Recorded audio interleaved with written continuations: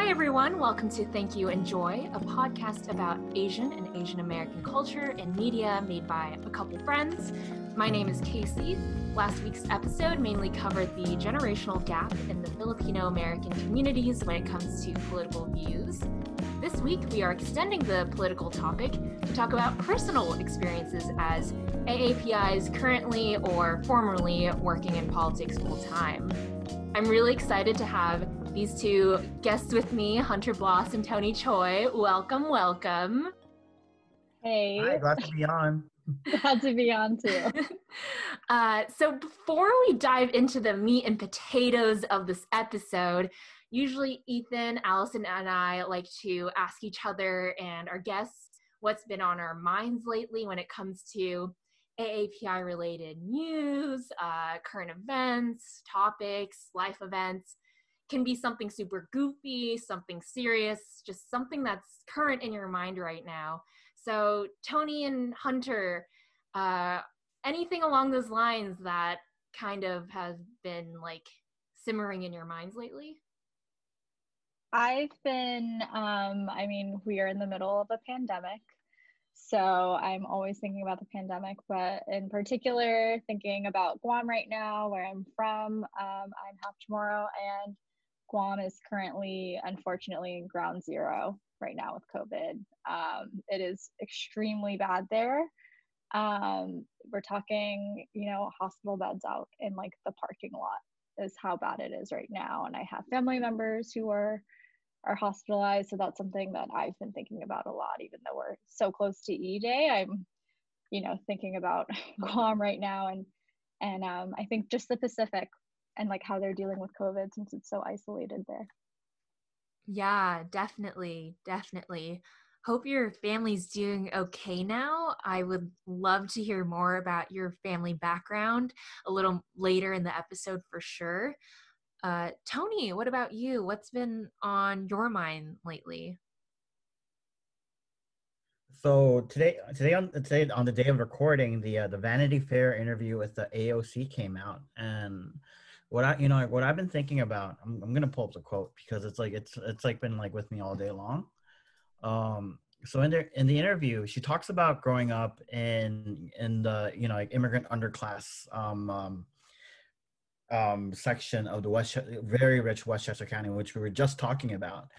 And she goes into like why, one of the reasons why she persistently calls for the abolition of ICE,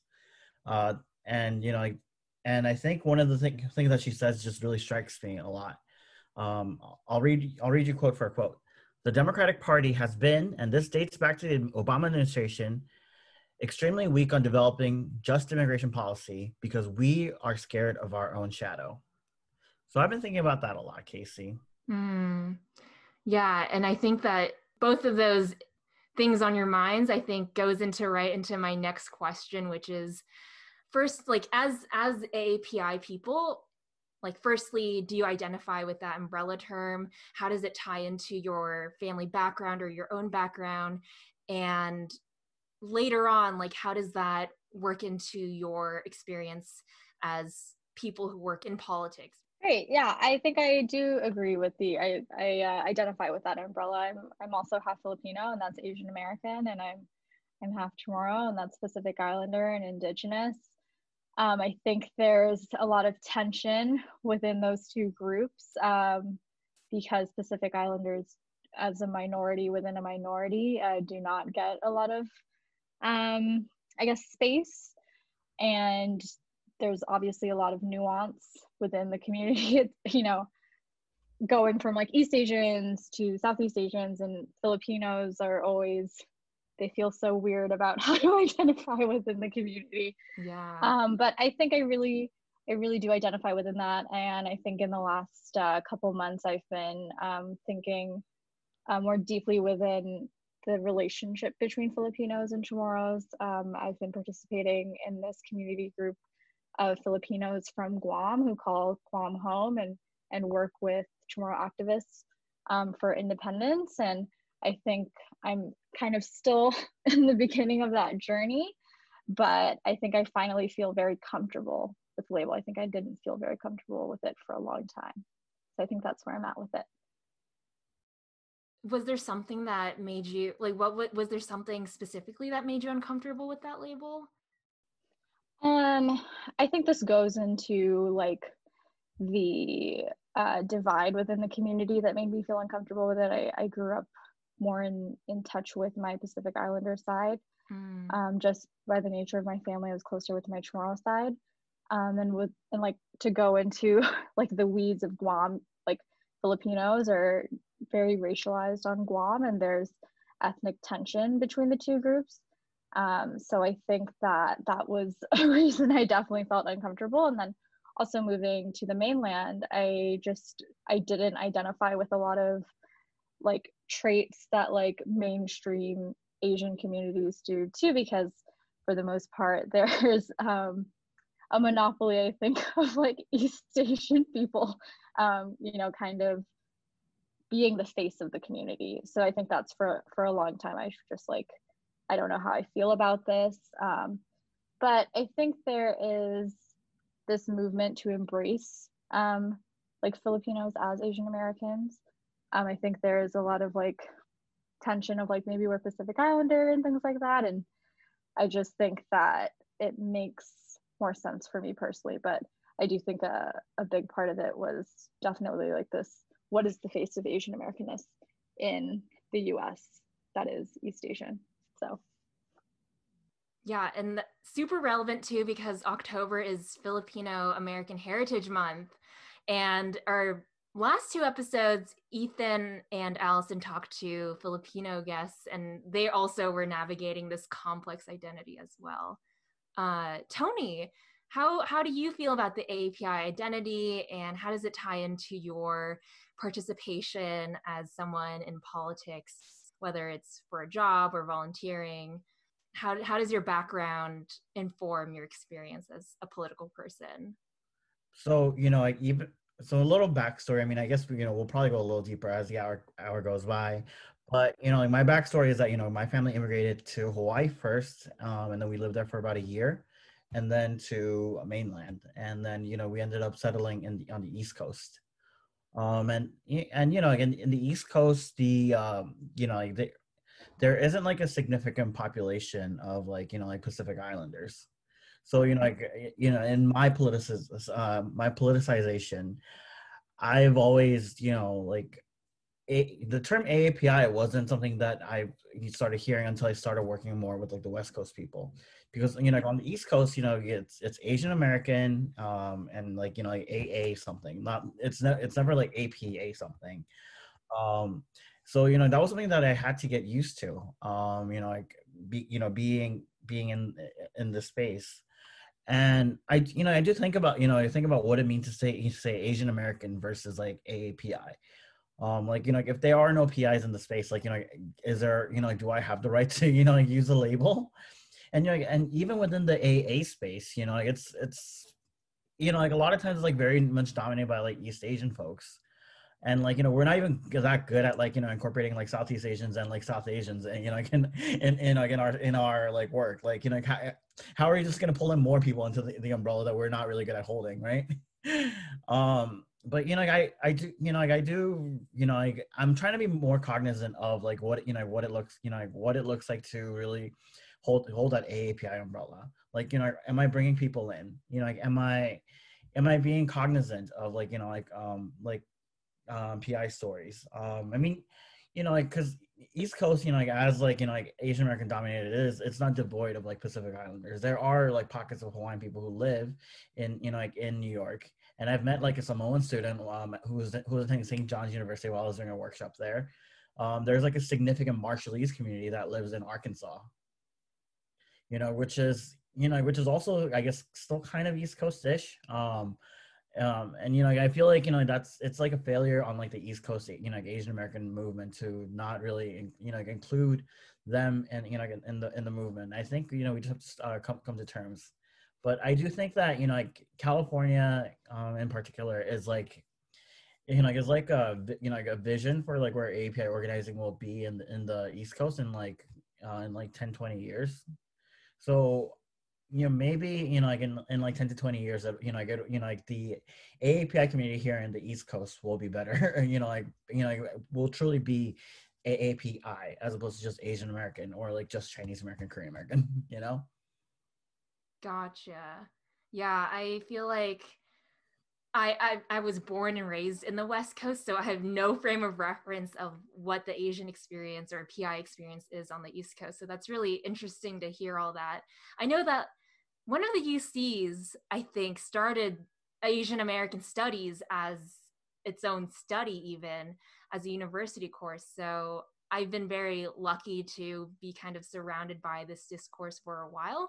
But like, what is interesting to me, and it's a question that I will also throw out there, is did your identity as an AAPI person factor into why you all started getting into politics at all? Because personally, I just treated my Taiwanese Singaporean identity as just a cultural thing. Even going into college where I studied political science, I completely divorced my own ethnic racial identity from what I was studying. Maybe that was because I was studying international relations to begin with, and that was just me being like country relations and not really thinking about people or not really thinking about myself. Throughout my whole college career, I just went to one orientation for the Chinese Student Association and then never went to another meeting. I went to more events to the Nisei Student Association just because I had friends in it. But I never thought about me as an AAPI person in politics until I started working on the presidential campaign we all started working on last year, where we had intentional paid programming for African American outreach and Latino Latinx outreach. And then I was like thinking like, oh, AAPI outreach is a thing. Okay, I guess I will start looking into that. And it started becoming this grassroots thing. At least we started, I believe, as well as another colleague of ours, where even though we didn't have a paid program, we just did our own thing and devoted time outside of our real work and our actual position title jobs to do something that we really cared about. So I'm curious to hear from both of you how much your own AAPI identity influenced you to dip your toes into politics. Yeah, I think it has influenced my interest in politics, but I think for me, I know until I moved back to the West Coast, I went to school on the East Coast, which is an experience as a Pacific Islander, and I'm considering going back to the East Coast very soon. And like, I'm kind of like accepting like, okay, it's time to go back to being like the only Pacific Islander in the room, and like not seeing anyone on the train who looks like me. Whereas I can go out in Oakland, California, and there's like a Filipino right there, and there's a Pacific Islander right there. Like that is something that I was missing so much in my undergrad. I didn't get to read Pacific Islander writers. I didn't get to read Filipino American authors until I moved back west, and that was one of my regrets. I was like, why did I go to school in the East Coast? I could have had an Asian American Studies program, I think it's always been on my forefront because my family is, they're the base of the Democratic Party. Like my auntie is a super delegate for Guam, and used to be the chair. And we don't get to vote for president. So if I move back to Guam right now, I don't get to vote for president. But if I move back into the States, I get to vote. And I think that was just always something in my mind the moment I started thinking more actively about just like civic engagement. But to that point, I never thought I would see people like me when I would start working in politics. And I think that's why it was like so great when I started, working at NextGen, and like there was like a crew of us who were like Filipinos. Like I never had Filipino coworkers in undergrad at any of my internships or anything like that. And I think that was a breath of fresh air. And I did think more critically about my Filipino-ness in that space. And I think once again, that goes back to being in California, being on the West Coast, where I think, in my opinion, Filipinos and Pacific Islanders are just more politically organized out here on the West Coast, in a way that we're just not organized on the East Coast, in my opinion. I just think I have conversations about this with our former colleague Nala, because she also grew up on the East Coast. She did like high school on the East Coast, and she was just like, there's something about East Coast Filipinos in comparison to West Coast ones this in this organizing space, I think. And I don't know what it is. It's like there's just more Filipinos have political power here on the West. You know, my assembly member in the California state legislature is Rob Bonta. So, I love Rob Bonta. Oh my gosh. I've never had moving to the States, I've never had a, representative who is actually Filipino or Pacific Islander. So I think that is a really interesting East Coast versus West Coast thing that I've observed, just about, political power and like, who do you see in the room? And I think it's a bit easier for us here. Well, it is very interesting because, like, the first Filipina American representative might be elected from Texas. Oh, what's her name? Yeah, Gina Ortiz Jones. Oh, yes. I have read about her. Yeah. Yeah, she's queer. She's Filipina. She's great. Yeah, no, it's great. I think, there's a joke like Filipinos are everywhere except for the moon. So like, I think it's interesting to see where, I think there's just organizing spaces and like just more of a will. And I don't know. Yeah. I haven't found the answer as to why that is. No, that reminds me of a really great Code Switch episode. Code Switch is an NPR podcast, where they talk about Asian American political participation and the history of it. And the biggest thing that happened in terms of organizing farmers was the Delano grape strike, which was led a lot by Filipino farm workers. And that was really, and not only that, they joined with the Latino farm workers, and it was like a multiracial coalition. And so, like, to your point, Hunter, Filipino Americans have organized for so long, and I think since the 60s at least. Since the 60s at least. I think even as far back as the 20s, because there's a great book by Carlos Bulosan, who is a labor worker, and it was semi-autobiographical, and he is the 30s. He like organized with other like Chicano organizers, because most farm workers at that time were Filipinos and Mexicans. And like, I think you're talking about like decades of labor organizing on the West Coast, and like not just California, like we're talking as far up as Alaska, and like Seattle is also an epicenter of a lot of Filipino labor organizing. So I think that's where it is. I just answered my own question of why is there no political power? And I think that just goes into labor migration of like a lot of people who moved to the East Coast who are Filipino moved to be hospital workers and nurses and things like that. So I think that's maybe the disconnect, is like there's just not as much history in the way that I think Filipinos have been on the West Coast for decades at this point. Yeah, and I think the really good part of that episode, and the point I think of it all, is that oftentimes we think, or at least the greater public thinks, that Asian Americans are apathetic when it comes to politics. And then no, you learn about all these things that happened in the past where they spearheaded all these movements, and you learn about it, and it's really, really awesome stuff. The media just doesn't really shine a spotlight on it too often.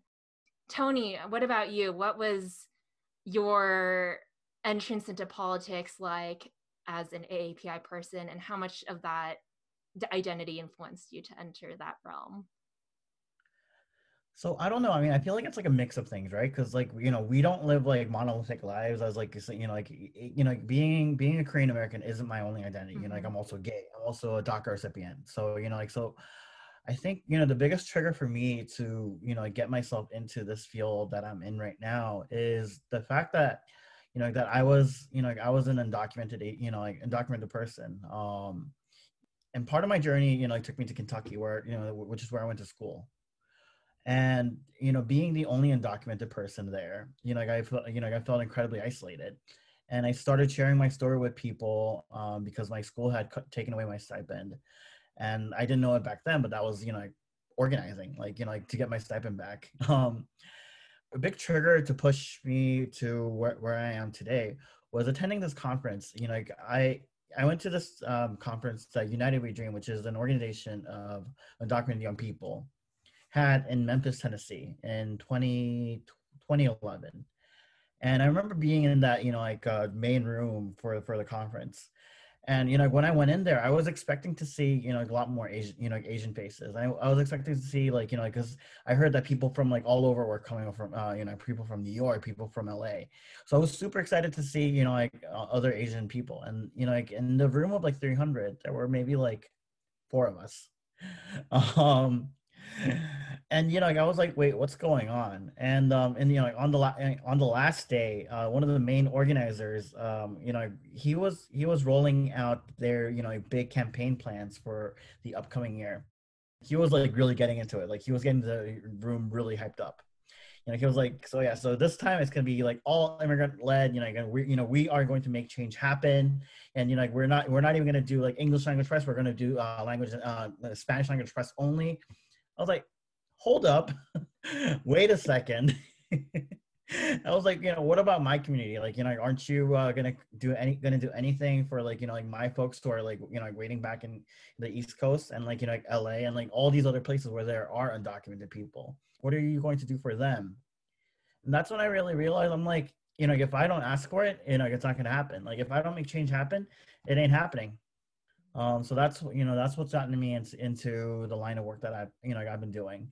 I've also felt very much excluded from Asian American spaces, because a lot of times DC establishment, which is kind of in the New York periphery, is filled with don't take this the wrong way for you West Coast people, but they all fill into the same profile.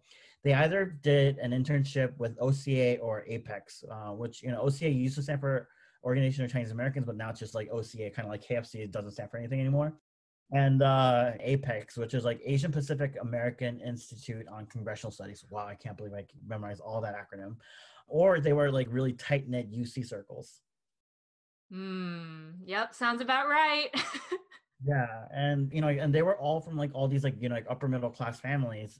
It's very hard to network myself into those places. So I've never felt that close of a bond with the Asian folks who were in DC in the political sectors. Instead I found more refuge in the LGBT folks, the undocumented people. At a certain point in time, I'm like, am I really empowered as an Asian American person, or am I a young, empowered Latinx man, right? Because I keep on going to these Latinx spaces, and I'm like, yes, sí se puede, but I'm like, is this space really for me? So I've had that challenge of having to carve out my own spaces, incorporating all these experiences that I bring with me.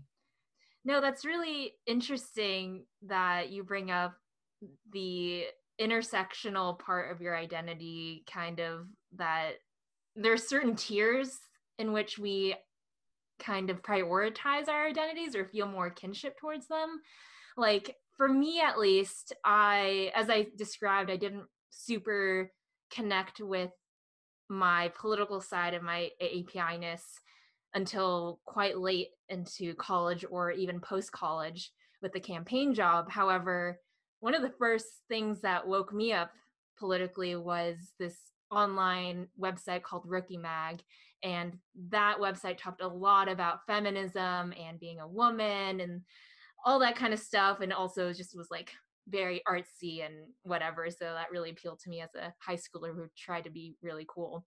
So Tony, do you feel, we talked a little bit about with Hunter, coming to terms with the API part of ourselves. Do you feel more recently more connected in these days, at least after our stunt on the campaign, or is it still something that is not 100% you're really comfortable or feel kinship towards?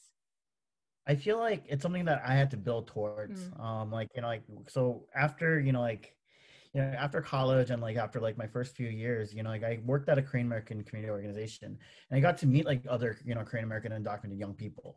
Like working with them, it made me realize, I'm like, like if these, if these people in DC aren't there for me, then I, I can be there for, people like me. Yeah. And so that's how I started, building my own community. Like I've built like, great friendships with like, Asian American people. And one of the things that, that I'm really proud of having done is I quit my job in December of 2017, right on the precipice of the, of like, there was a possibility that DREAM Act might pass.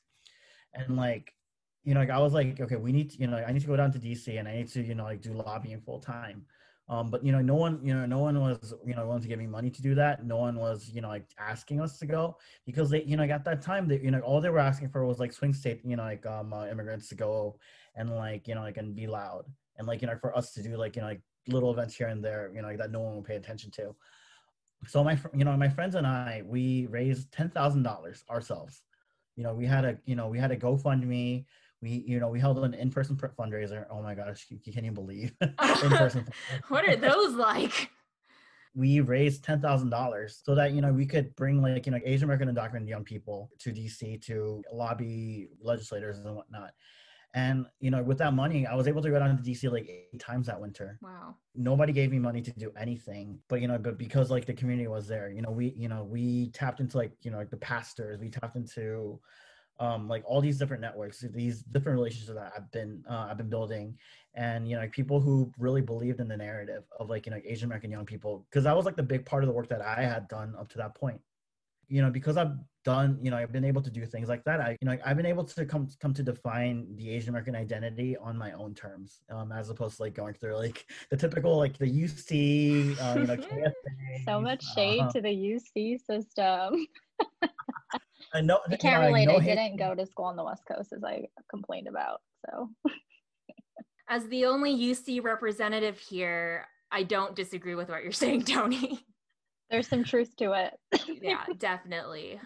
You kind of bring up a nice segue to what I want to talk about next, which is the power of the AAPI voter, at least for this election and the past few years, and our thoughts on it.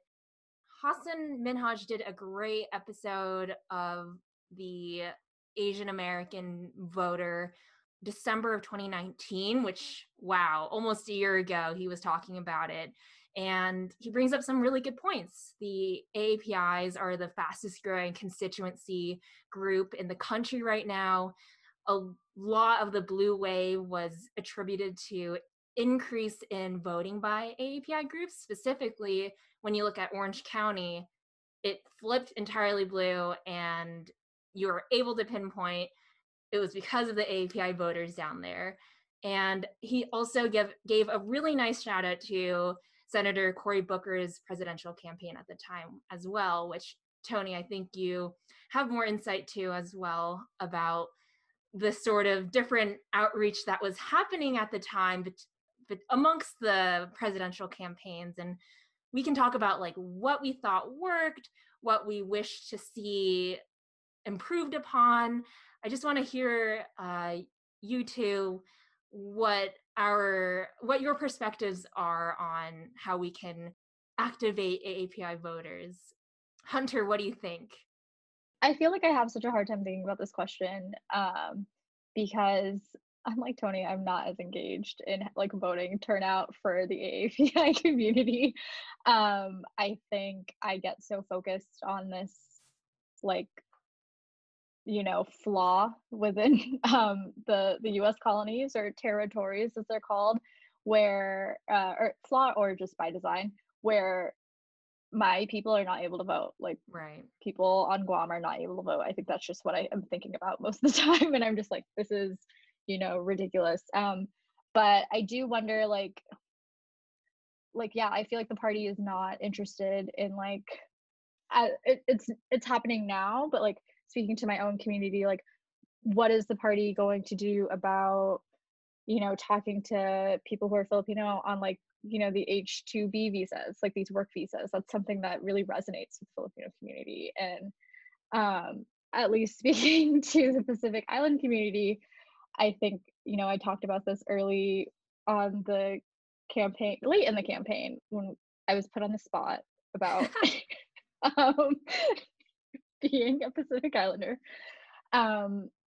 For Pacific Island people, climate change is something that is not existential to us. It's, you have people in the Marshall Islands in the Federated States of Micronesia who they're 6 feet from sinking at this point. Like, this is not, you know, I mean, Casey and I, we live in California, so we've been living through the climate crisis, but for other people in the Pacific, like, you know, these are our homes, these are our like homelands, and we're going to be the most impacted, you know, the quickest. We can't live there. You know, you're starting to see climate refugees. So I think for Pacific Islanders, like, I'm thinking about like climate change. I think everyone's thinking about climate change, obviously, but I think that is an issue that I think the party could really win a lot of Pacific Islander voters with.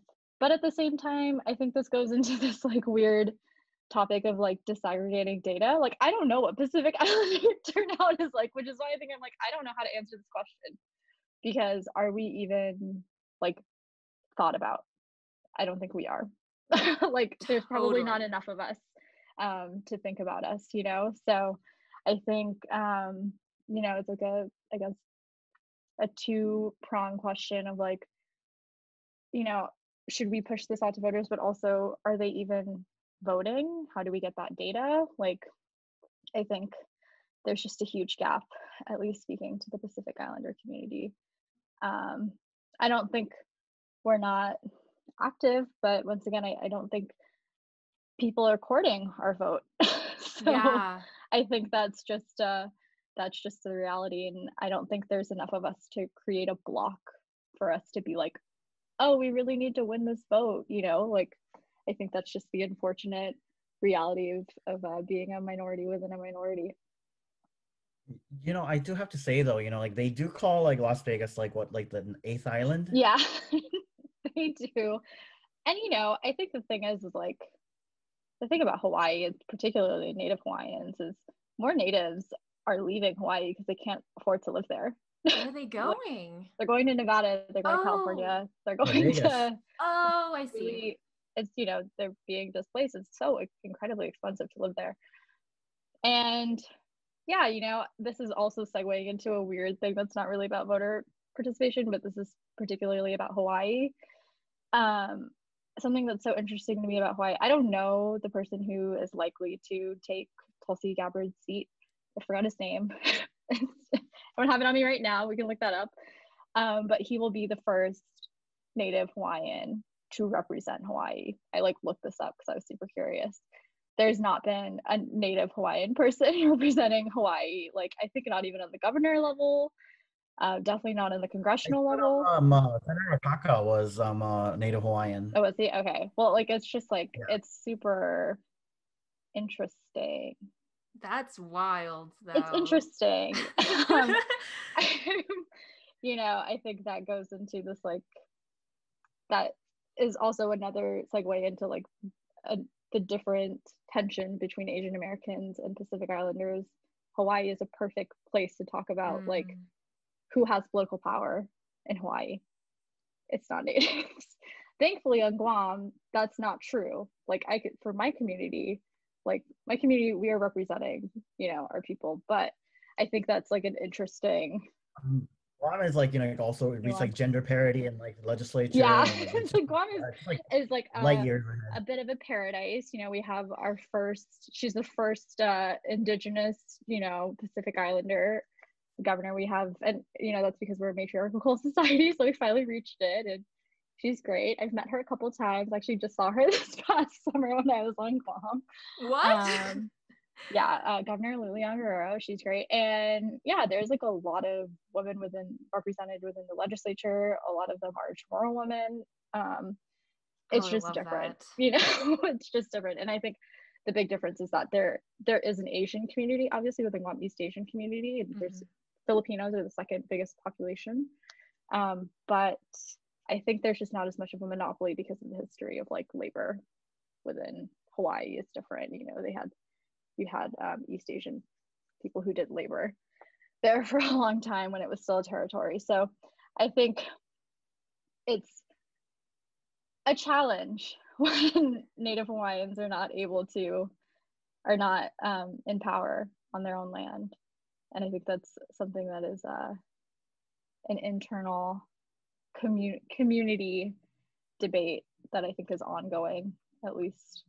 I didn't know that fact about the guy who is running to take Tulsi's seat. That is, wow, very surprising, but at the same time not super shocking to me. Yeah, like both of Hawaii senators. One is, you know, like a white guy, and you know, like I love Mazie Hirono, but you know, she's not Native. Right. Like she has roots, but you know, it's not the same. Definitely not the same. Tony, what are your thoughts on the quote unquote AAPI vote and how the Democrats or the Republicans or anyone can harness it, and what are things that we can improve upon when we talk to these voters or just people in general when we talk to the everyday AAPI person about politics? So, oh my gosh, I can go on for like an hour and a half on this. But one thing, you know, I guess, that really pops up into my mind is that, you know, we have to really stop like caucuses, especially for presidential elections. I was one of the first staffers from headquarters to land in Iowa. And when I was in Iowa, you know, like our communications director gave us a training saying that Iowans love their caucus. But when you talk to Iowans of color, no, they don't. They haven't, you know, like ever voted in like a presidential primary or a caucus because, you know, it's a very restrictive process that, you know, that is not language accessible, that, it, you know, that's, you know, just not feasible for them. You know, like in fact, because they've been able to have satellite caucuses for the first time this year, the Burmese committee actually was able to turn out for the first time ever. But, you know, why weren't we able to reach these Burmese people, you know, like who would have been a voting bloc in Iowa for, you know, like for a long time? Right? Like we really have to, you know, like think what is the most democratic solution? You know, what is the way to lower the barriers to vote?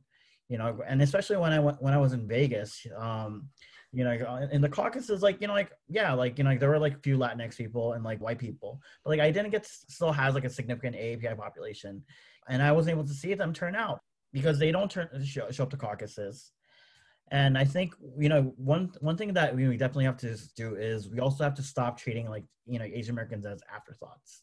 I was lucky enough to meet the acting chair of the API caucus of the Iowa Democratic Party for you know, like to do an event in Cedar Rapids.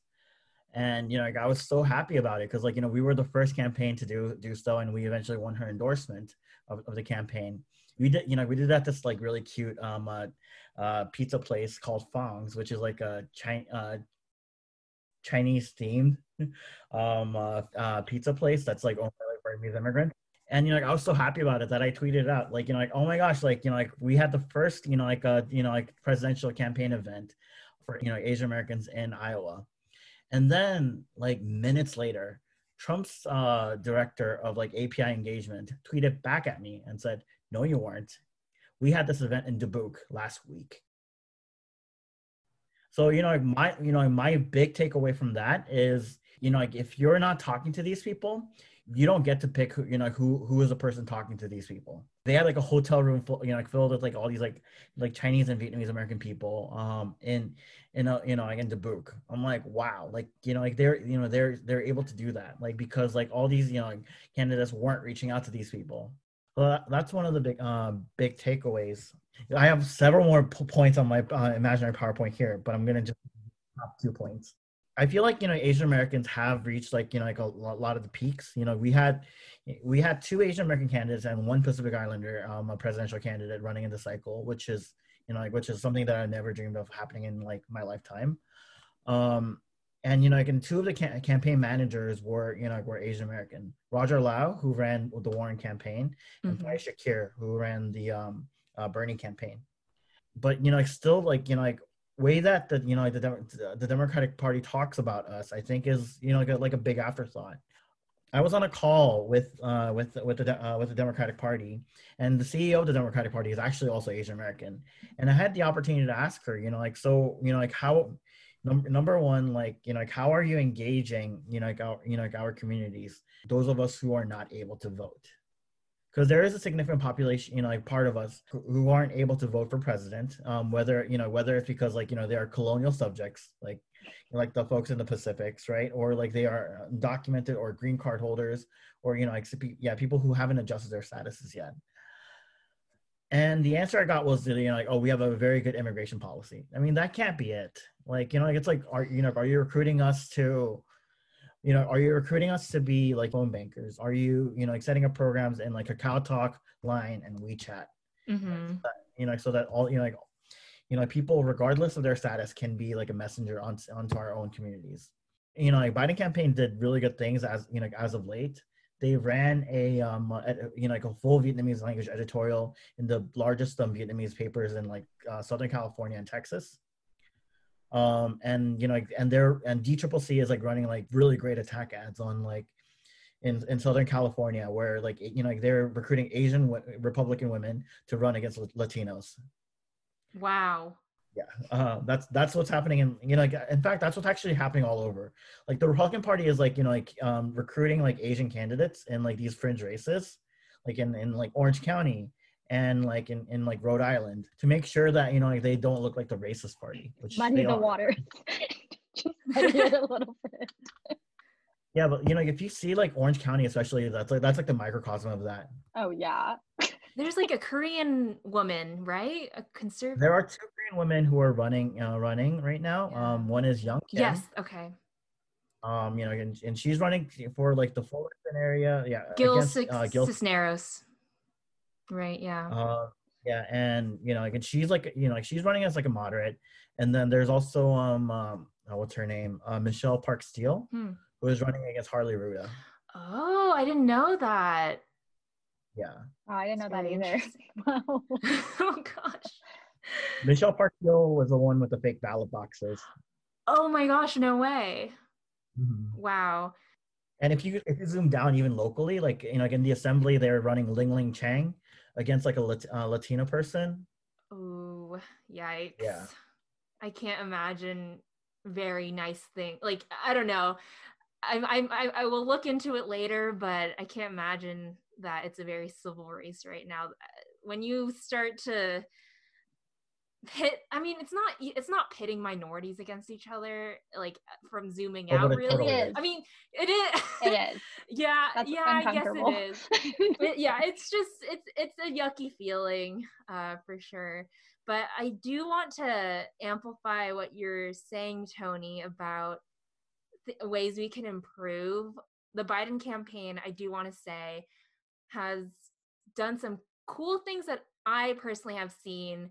I have done phone banking with the Chinese Americans for Biden a couple times, and they do have full-on scripts that are written out in Chinese. And a lot of the volunteers I see are older Chinese Americans, and when I first entered a Zoom meeting with them, they were all talking in Mandarin, and I have the level of like a 6-year-old, I think, of understanding Mandarin. So I was just like, oh, I don't know what you're saying.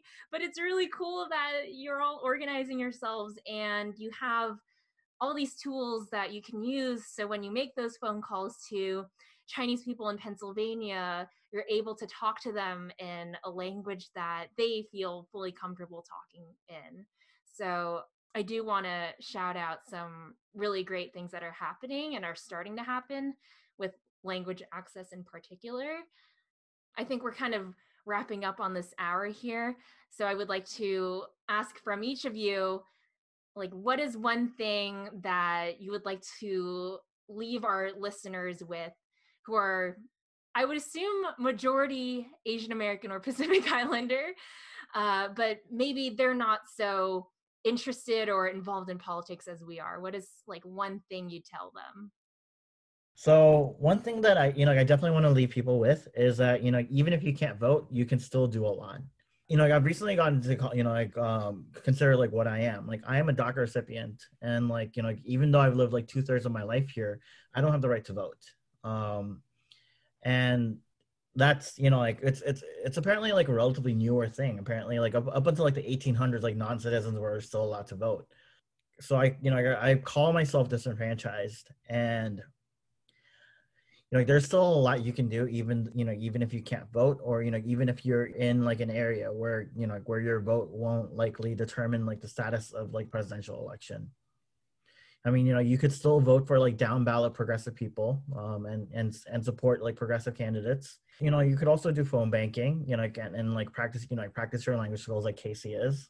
And like also support like, you know, like Asian American great Asian American candidates who are, you know, who are in the cycle, like Gina Ortiz Jones in Texas, and Andy Kim in New Jersey. You know, like, there's so much you can do, you know, that is beyond voting. And I want people to think also creatively about what their impact could be after they leave the ballot box, because you know, like, the children in the cages won't free themselves. Like, you still have to push the Biden administration to free them. So, you know, the work doesn't stop after Election Day. That's so one last message I want to leave them with. I am snapping silently at your message. Hunter, any thoughts? Yeah, I think this has been like a theme through this conversation. I feel like we collectively didn't necessarily see ourselves in the political spaces that we've been operating in. And I think my call to action for people is like, okay, great, you don't see yourself there, like insert yourself there, like take up space. Then if you don't do it, then we're never going to be represented, I think. And I know that's a big ask, but our communities are on the line at this point. Like, this is real stuff that affects us. So I think that's my call to action, is take space, because they're definitely not giving it to us. Yeah, that's the perfect message to leave our listeners with. Take space. Advocate not only for yourself, but your communities, and for those who often can't fight for themselves, those who are left on the margins. And it doesn't stop with Election Day. We need to keep the momentum going with this fight and all our fights far beyond Election Day.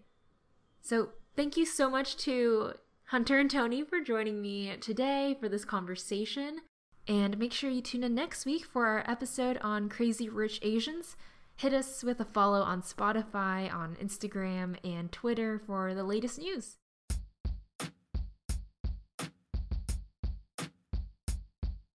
This episode of Thank You Enjoy was produced and edited by me, Casey Lee. Logo designed by Chris Kim. You can find him on Instagram at Chuffimation. And intro music by Metal Lettuce, and outro music by Ethan Lee. You can find them both on SoundCloud at metal-lettuce or at Legato.